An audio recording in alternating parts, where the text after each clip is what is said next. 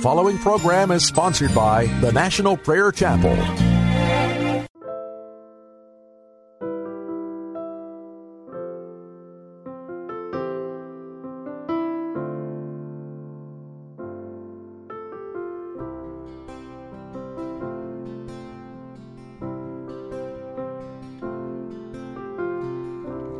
Choose this day whom you will serve,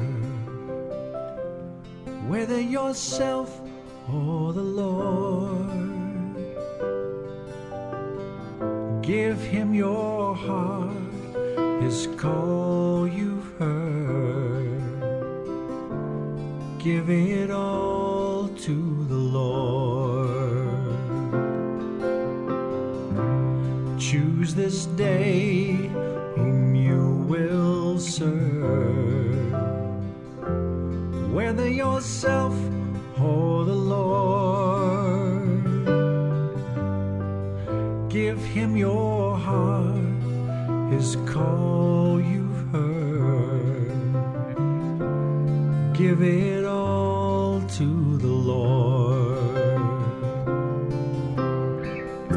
His steadfast love will never leave you. His mercy's new every day. And when you're weak, his strength renews you. When you walk in his way, choose this day whom you will serve, whether yourself or the Lord. Give him your heart, his call you've heard. Give it all to the Lord. A peace that passes understanding will guard your heart and your mind. And even in death, there's hope unending. Eternal life you will find. Choose this day whom you will serve, whether yourself or the Lord.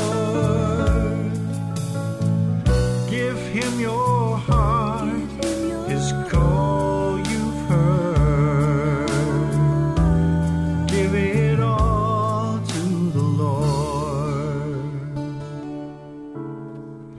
Give him your heart, his call you've heard. Give it all to the Lord.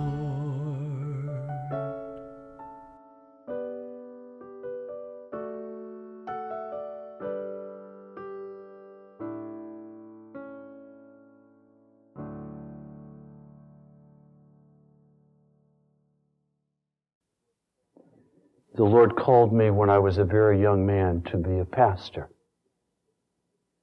The Holy Spirit fell upon me. I wept. My parents were very concerned because they didn't believe such a little boy could receive such a call. I, of course, as a little boy said yes. But as I grew older, I rebelled against that. I wanted to explore the possibility of being an attorney. And then I wanted to explore the possibility of being a state policeman. Then I wanted to explore the possibility of being an entrepreneur. I had all kinds of things that I tried to go do and be. But at that crucial juncture, the Holy Spirit stepped in at each place and said, "Stop rebelling against me.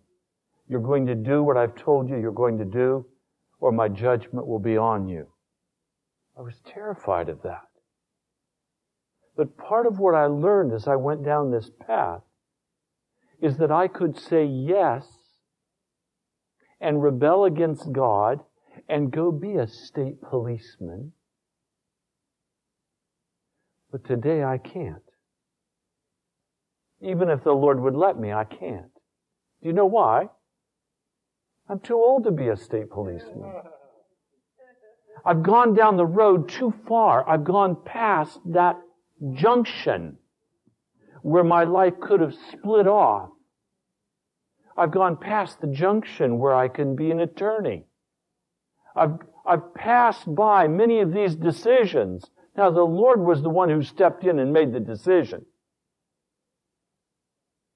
But I also made it in fear and trembling before Him. So in one sense, my life has slowly had options cut off. At the same time, other roads have opened ahead of me.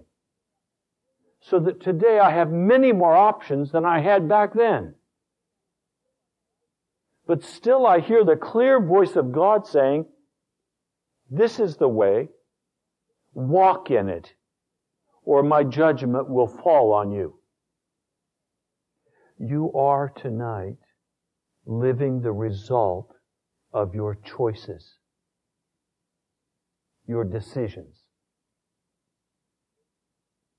The way you feel emotionally inside tonight is a result of decisions and choices that you have made. I didn't make those decisions for you. You made those decisions. Now, there's one thing that's been very painful for this fellowship to face up to, and that is the responsibility for the decisions we've made. And for a long time, I participated in this game of trying to say, it was Professor so-and-so. It was Bob. It was Jim. It was Mary. It was somebody who did this to me. But I have to recognize tonight, I am where I am, doing what I am doing because I responded in obedience to the Holy Spirit, whether I like it or not. Now, there are some of you tonight who are not where you were told to be. You went your own direction, and you've had to deal with that. And I have to confess tonight, I am here not by any wisdom on my part. It was just I was afraid to disobey. We make choices. And those choices load us down with feelings. But those feelings are not the reality. The reality is, where has Jesus called us? And are we in step with the Holy Ghost? Or are we in step with the devil? It's that simple. We're either in step with the Holy Spirit or we're in step with the devil. And we get to choose. I want to share with you a story tonight of a man who chose. Looked at reality square in the face and said, I choose this course. And then he paid the price, as all of us must, for the course we choose. In the end, I'm going to stand before the judgment bar of God, as will you. And I will not have a line of people beside me that I can point to and say, but Father, He made me do it. She made me feel this way. I couldn't help my anger. I couldn't help my bitterness. I couldn't help it. They made me do it. No, when I stand before the judgment bar of God, all excuses will be stripped away. And I must stand before that judgment bar of God, and either the Lord Jesus Christ will say, that one has the same DNA that I have. My blood is in him. My blood is on him. My blood covers her. Or Jesus will say, I don't know that one. Take him away. That's a stranger to me. They're not of mine. They're of the devil. Now, we don't arrive at that place with one fell swoop. We arrive at that place with decision after decision after decision after decision. And frankly, it's after so many decisions that some of us even lose sight of where our decisions are taking us. His name was Balaam. He knew the Lord God of heaven. He claimed to be a prophet or a diviner. He engaged in witchcraft. He thought the way you communicated with God was to communicate through sorcery, divination. And so we find in Numbers, this 22nd chapter, the beginning, as God sets up for Balaam an opportunity to make a choice to be a part of God's people. He was going to be offered the most awesome opportunity that can be offered to any man or any woman, and that is to be a part of the people of God.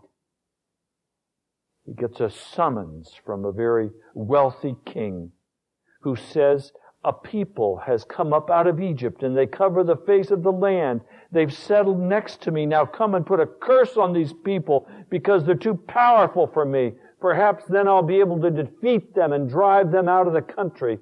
For I know that those you bless are blessed and those you curse are cursed. So the elders of Moab and Midian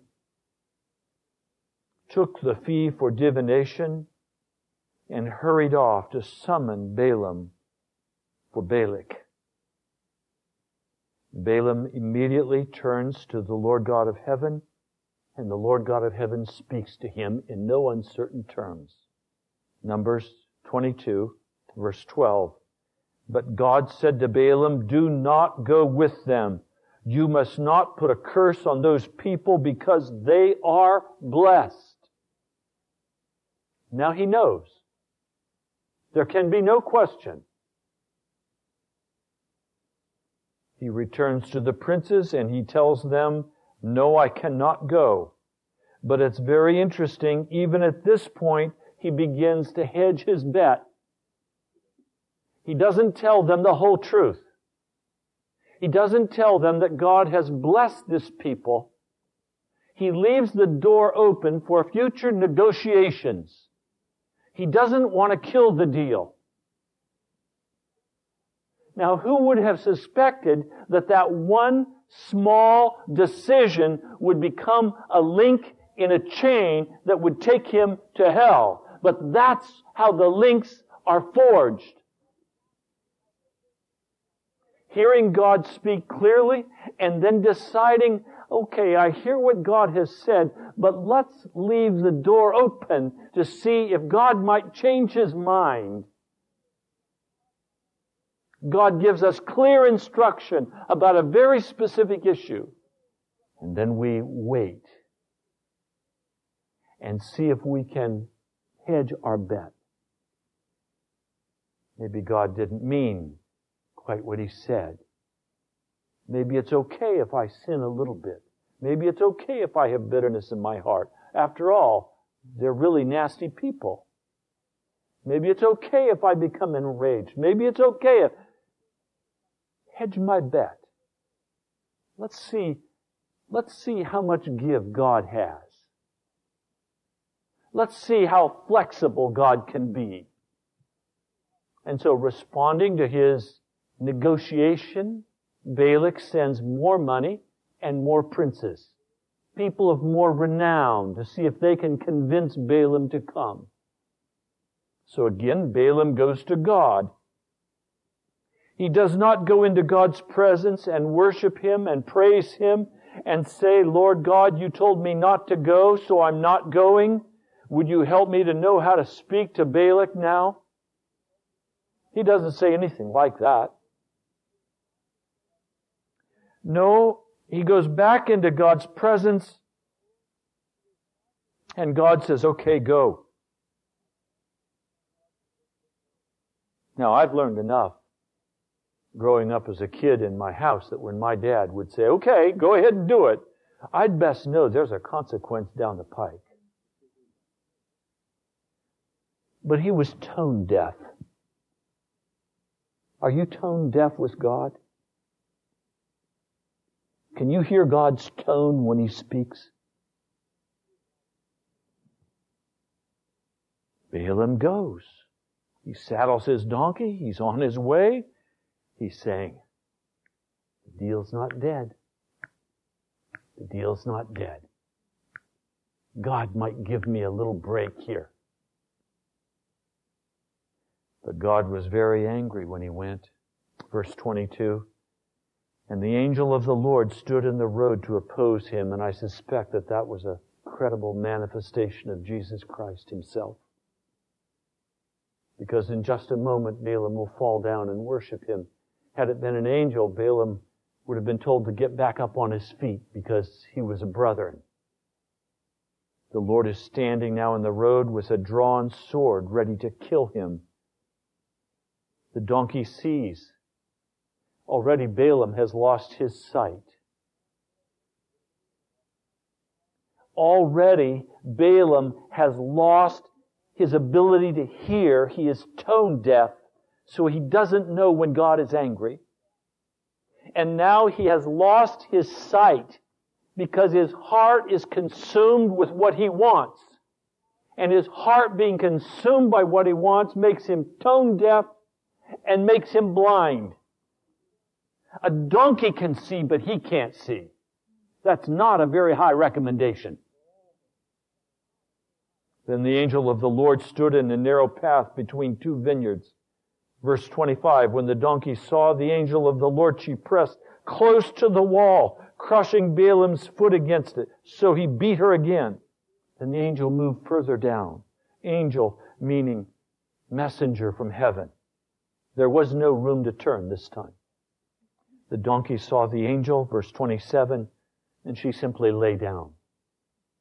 Again, he beats her with his staff, and the Lord opens the donkey's mouth, and she says to Balaam, what have I done to you to make you beat me these 3 times?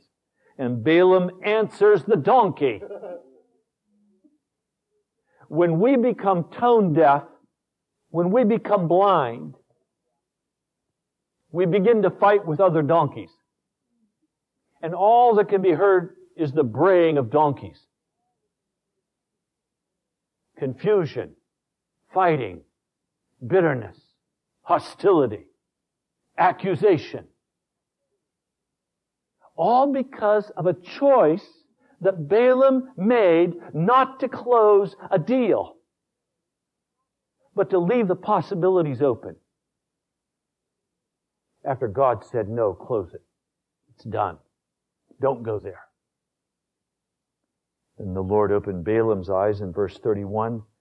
He saw the angel of the Lord standing in the road with his sword drawn. So he bowed low and fell face down. Now I want you to see, the Lord confronts him. He's now off his donkey. He's on his face. The Lord is saying, if your donkey hadn't have stopped by now, I would have killed you. How many times have I been saved by a dear donkey? And I suspect most of you in here have been saved by a donkey more than once. Balaam answers, verse 34, I have sinned. I did not realize you were standing in the road to oppose me. Now if you are displeased, I will go back. So now here he is trying to repent. But it's not repentance because he's not going back. Again, he's negotiating with God for a deal. He has no fear of God. He thinks by falling down on his face and saying, God, if you want me to go back, I'm sorry, I didn't see you. Hey, I'll go back. It's okay.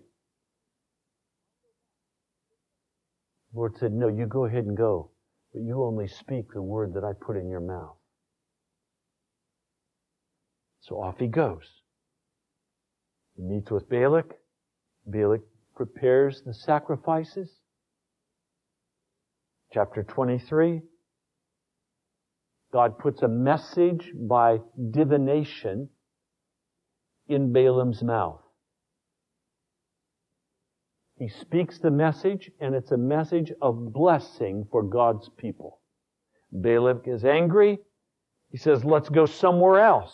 Again, the Lord meets with Balaam and puts a message in his mouth by divination. Now, this is a man who claims to serve and obey the Lord God of heaven. This is a man who claims to follow the Lord God of heaven. In other words, we're dealing now with a man who has an understanding at some level of who God is, who has a heart to obey God as it is comfortable for him to do so. And he is prepared to respond to God's word and take certain actions. One of those actions being to speak the word that God puts in his mouth. I mean, listen, we're dealing here with something that none of us have experienced.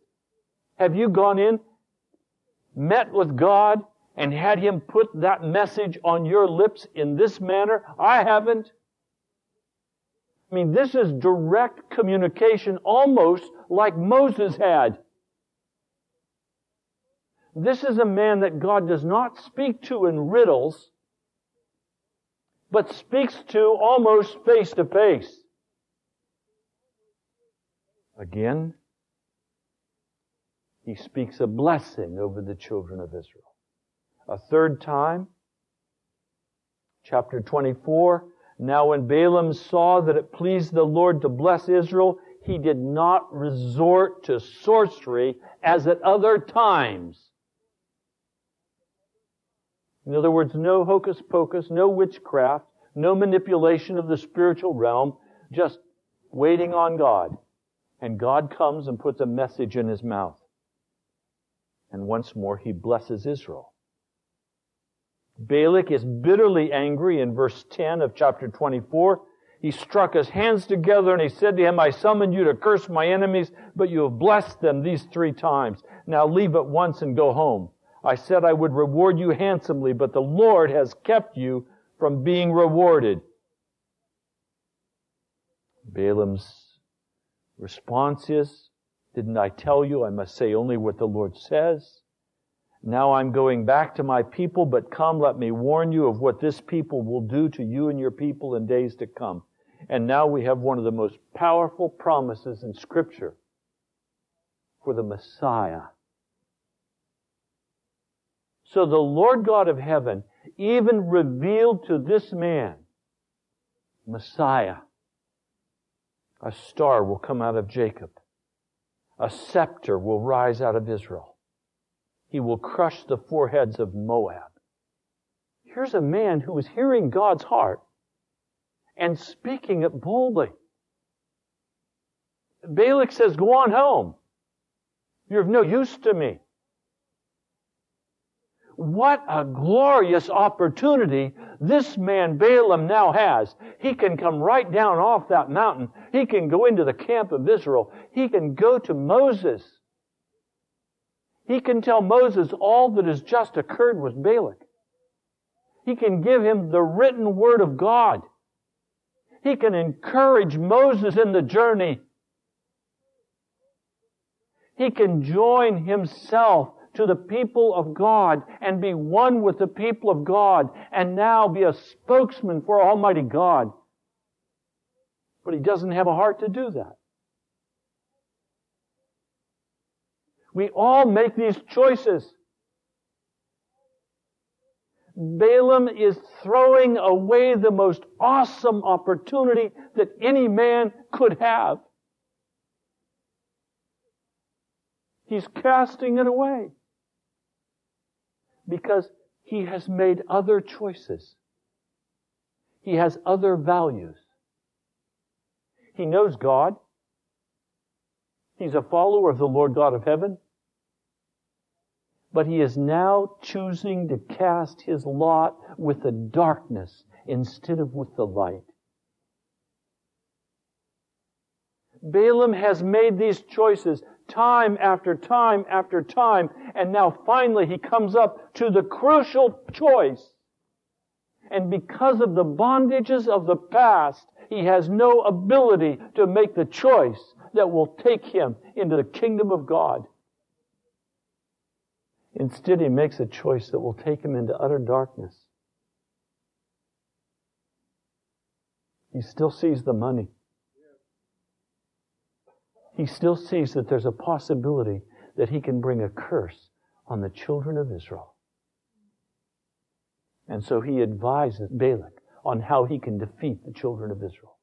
Come between the children of Israel and their God. What a wicked man's heart would now turn to come between a people and their God. He could have chosen to go and serve that God. But now he chooses to utterly rebel against the mighty God of heaven. He chooses to turn against him. So now he advises, send in the beautiful women, seduce the men into worshiping your gods. And in chapter 25, the people ate and bowed down before these gods. So Israel joined in worshiping the Baal of Peor, and the Lord's anger burned against them. Chapter 25, verse 4, the Lord said to Moses, take all the leaders of the people, kill them, expose them in broad daylight before the Lord, so that the Lord's fierce anger may turn away from Israel. This is just before they're going to enter into the promised land. Do you understand what Balaam is throwing away? He knows that the children of Israel, by God's word to him, are going to utterly destroy the inhabitants of the land of Canaan. That they are going to possess this land. But he thinks he has a way to stop them. Why would he come up with this foolishness in his mind? How can I stop these people? Instead, why isn't he saying, oh God, I want to come and be one with these people? It requires that we examine the deepest motivations of our heart. What is it that we really want? What do we really want? Do we want separation from God? Is that what we really want? Do we want to go our own way? Do we want to walk in rebellion? Or do we want the living God of heaven? That decision will not be made one time.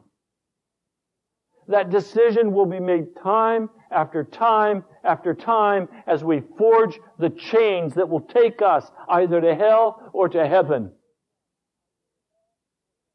Every act of disobedience to God forms a chain. Every act of obedience forms a chain. We walk in what God has called us to, or we rebel against what God has called us to.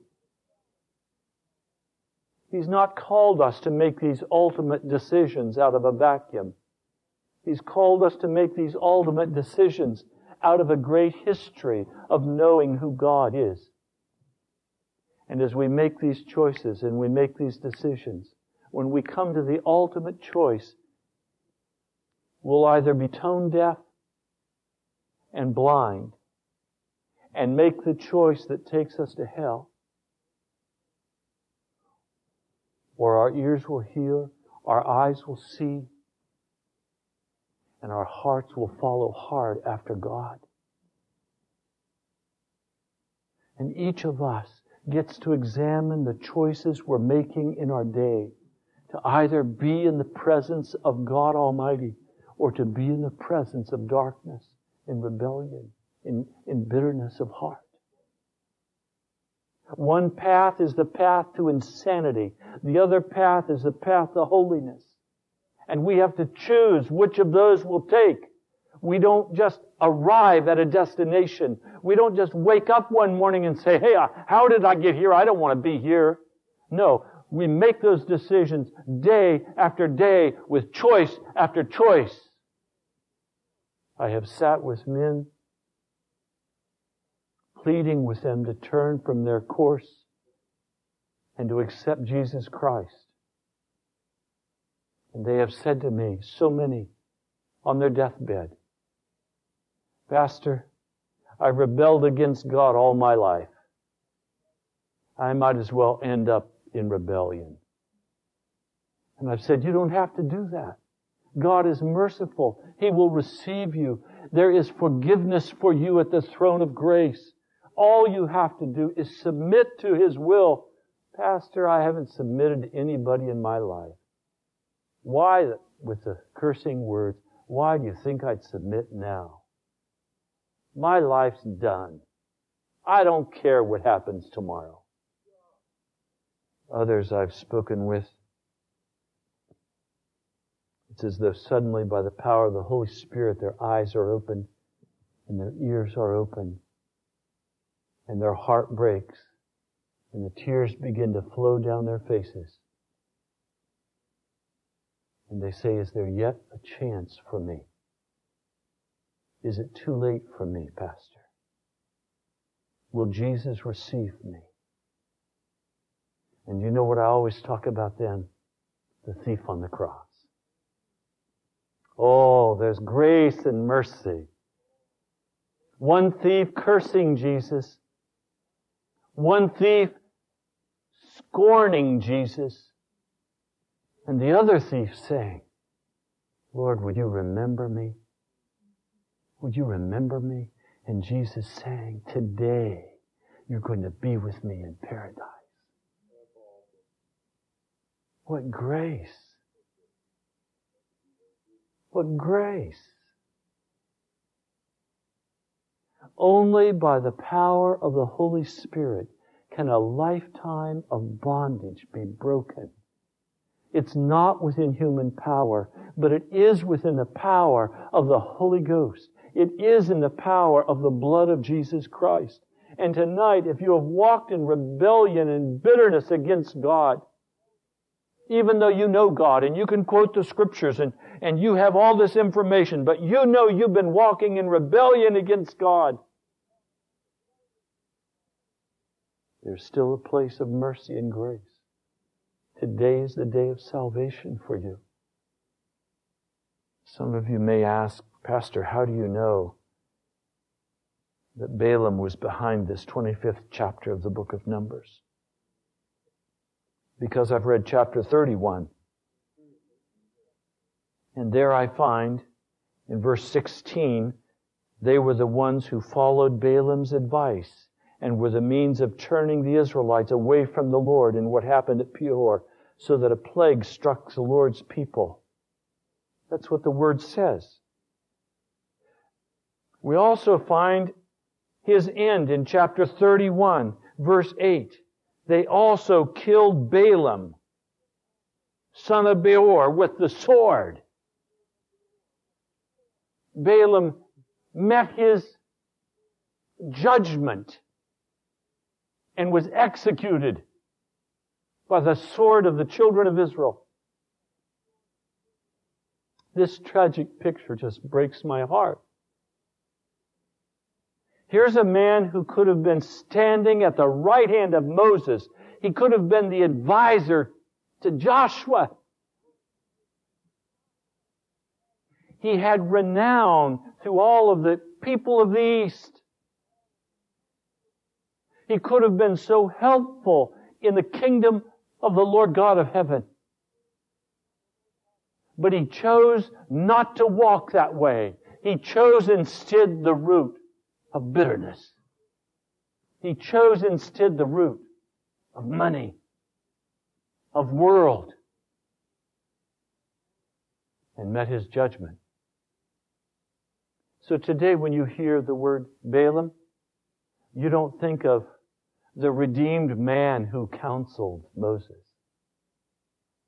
No, that's not what you think of. When you hear the name Balaam, you think of a foolish man who fought with his donkey. You think of a foolish man who went for money and gold.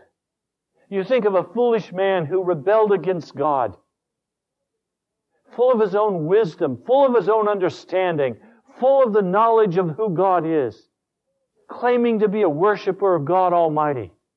A man who could go out into the desert and turn his face toward the desert and have the living God of heaven come and meet with him. This man had undeniable access to the Lord God of heaven. And then you think of a man who died by the sword of the children of Israel. Dying like a dog, without honor, cast down. What path are you on? Are you unconscious? Thinking you know something about God, but choosing your own agenda? Still thinking you can bargain with God and negotiate with God and you can have a little bit of the world and a little bit of God? You think because you have some religious experience that that's going to save you? Well, Balaam had all kinds of religious experience. He talked with God. He heard from God. But he died of the sword. In Jude, there's this powerful statement. I want to begin reading for you at verse 5. Though you already know all this, I want to remind you that the Lord delivered His people out of Egypt, but later destroyed those who did not believe. And the angels who did not keep their positions of authority but abandoned their own homes, these He has kept in darkness, bound with everlasting chains for judgment on the great day. In a similar way, Sodom and Gomorrah and the surrounding towns gave themselves up to sexual immorality and perversion. They serve as an example of those who suffer the punishment of eternal fire. This message is very sobering for me. I cannot trust in my religious experience for my salvation. I cannot trust what I've heard in my prayer closet for my salvation. I cannot trust what I have done or not done for my salvation. My salvation must come from one and only one, and His name is Jesus. And as I walk day by day, I'm making choices about Jesus. Every choice I make is about Jesus. I may think it's about Balak. I may think it's about my job. I may think it's about my relationship with somebody. I may think it's about how I've been treated. I can make those decisions all day long thinking whatever I want to think, but the Scriptures tell us every decision I make is about Jesus. What I eat, what I wear, where I go, what I say, what I think, what I feel. Every decision is about Jesus. Because the day is coming when I must face Him. And on that day, I too will face my Balaam judgment. Or I will hear the words, "Well done, thou good and faithful servant." Not based on my earning something, but based on what Jesus says about me. He'll either say, "This one I know," "This one I don't know." And many that He says, "I don't know," will have had wonderful religious experiences. They'll have seen miracles happen. They'll have read the Scriptures. They'll have given prophetic utterances even. But Jesus will say, "I don't know you. Depart from me." And so I have to come and ask again tonight, are you tone deaf? Are you blind? Or do you recognize that every decision you make, even the smallest decision, is about Jesus? Now, I don't know about you, but I'm going to confess how it is with me. Jesus will tell me, lay that down. I don't want you to deal with that anymore, Ray. I'll say, okay. For maybe a week or 2 weeks. And then I haven't heard God speak. No conviction in my heart. No, God didn't mean that I should totally lay that thing down. He just meant I should lay it down for a little bit so I'd have more prayer time. So it'd be okay if I go pick it up. If the Lord doesn't want me to do that, He'll speak to me again about it. Any of you do anything like this? Now I tell you how it was with my children. I'm not proud of this, but generally when I punished them, it was because of a straw that broke the camel's back. Any of you know what I'm talking about? Where I have spoken to them, and I've spoken to them, and I've spoken to them, and I've spoken to them, until finally I'm all out of speaking. And the next time they step over that line, they felt the full wrath of Dad's judgment. And I can still hear April saying, but Daddy, all I did was. Isn't your punishment a little bit out of line with what I just did? No, April, it's not just for that, it's for all this whole list of things. That was just the straw that broke the camel's back. Oh, my daughters hated to hear about the straw that would break the camel's back. Now, to be a good parent, I shouldn't have a straw that breaks the camel's back, I guess. I should deal with each incident. Boom, boom, boom. But I have a loving heart. I don't want to lower the boom on them. I just want to be able to speak to them like, please don't do that anymore, April. Don't do that anymore, Michael. I'm doing this now with my grandkids. Michael, don't do that. Then he does it again. Now, Mike, didn't we talk about this? Yeah, Papa, we talked about it. Did you forget? Yeah, I forgot. Okay, don't do that. And then again. And then again. I mean, he learned very quickly that Papa at some point would bring out the belt. And that was the end of all discussion. That was Judgment Day. When God speaks to you, do you take advantage of what He's spoken to you and think now, a week later, that God will have forgotten some of what He said to you so you can step in and do what you want to do? Because now God's not watching? And then when God finally hits the straw that breaks the camel's back, much wailing and weeping. Oh God, why are you treating me this way? Isn't this unfair? I mean, all the time I was walking in disobedience with my parents, I still had the blessing of living in their house and eating at their table. I still had the blessing of having them buy me clothes. I mean, I was enjoying all the benefits of being a part of the family. But when the camel's back got broken, then I feared I was out of the family. Because suddenly, I had to stay in my room 24/7. I couldn't take any meals except very simple, almost bread and water style meals delivered at my door on the floor. I mean, the discipline became very, very stiff. And I then thought I was the most poorly treated person in all of the world. And surely I was not a part of the family if I was being treated in this manner. I want to tell you tonight, God's not playing games with us. We're making choices day by day about whether we will resist the grace and mercy of Almighty God or whether we will receive His grace and mercy.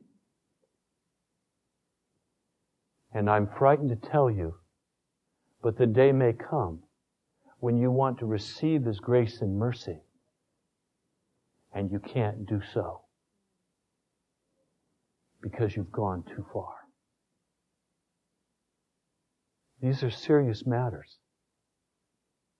God does not have unconditional love. He has unfailing love. And He offers this to us freely, without reserve. Where do you stand tonight with the Lord Jesus Christ? Are you right at that straw that breaks the camel's back with God, or have you already passed it? Are you already feeling His judgment on you? Everything's going terrible. Everything's down the tube. You feel miserable. You know you're getting the worst kind of beating in your life. Well, then you've already passed that point. There's still mercy. It's poured out. My heart is that Christ should be formed in you. You should have a heart of humble submission to the indwelling power of the Holy Spirit. That day by day your strength should be Jesus. Your deliverance should be His blood. Your joy should be in His heart. And when darkness calls, it will be the same as when Jesus said, "The devil has no hold on me." The devil still has a hold on some of us. It's time to get that hold broken. And we break it by making new choices about surrendering to Jesus, submitting to Jesus. What's your choice? Oh Lord, we are your children. And each who is in this house tonight knows much about you. We've read your word. Some of us have even had many religious experiences. Some of us have even heard you speak audibly to us. But Lord, we can't put trust in any of that. Lord, tonight I put my trust in you. You are the Almighty, King of Kings and Lord of Lords. Lord, tonight would you deal with our hearts? Would you deal with our hearts? Would you turn us toward your people, toward your kingdom? Thank you so much for joining us today. You've been listening to Pilgrim's Progress, brought to you by the National Prayer Chapel in Woodbridge, Virginia. Write to us at the National Prayer Chapel, Post Office Box 2346, Woodbridge, Virginia 22195, or visit us online at nationalprayerchapel.com. God bless you. We love you.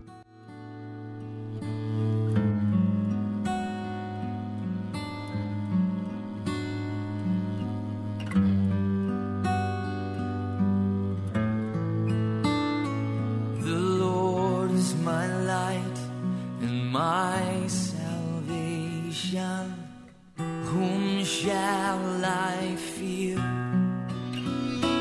The Lord is my light and my salvation. Of whom shall I be afraid? The Lord is my light and my salvation. Of whom shall I fear? The Lord is my light and my salvation. Whom shall I be afraid, Lord?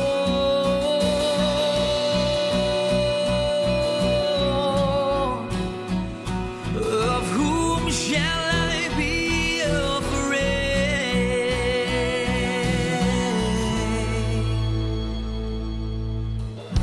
Oceana,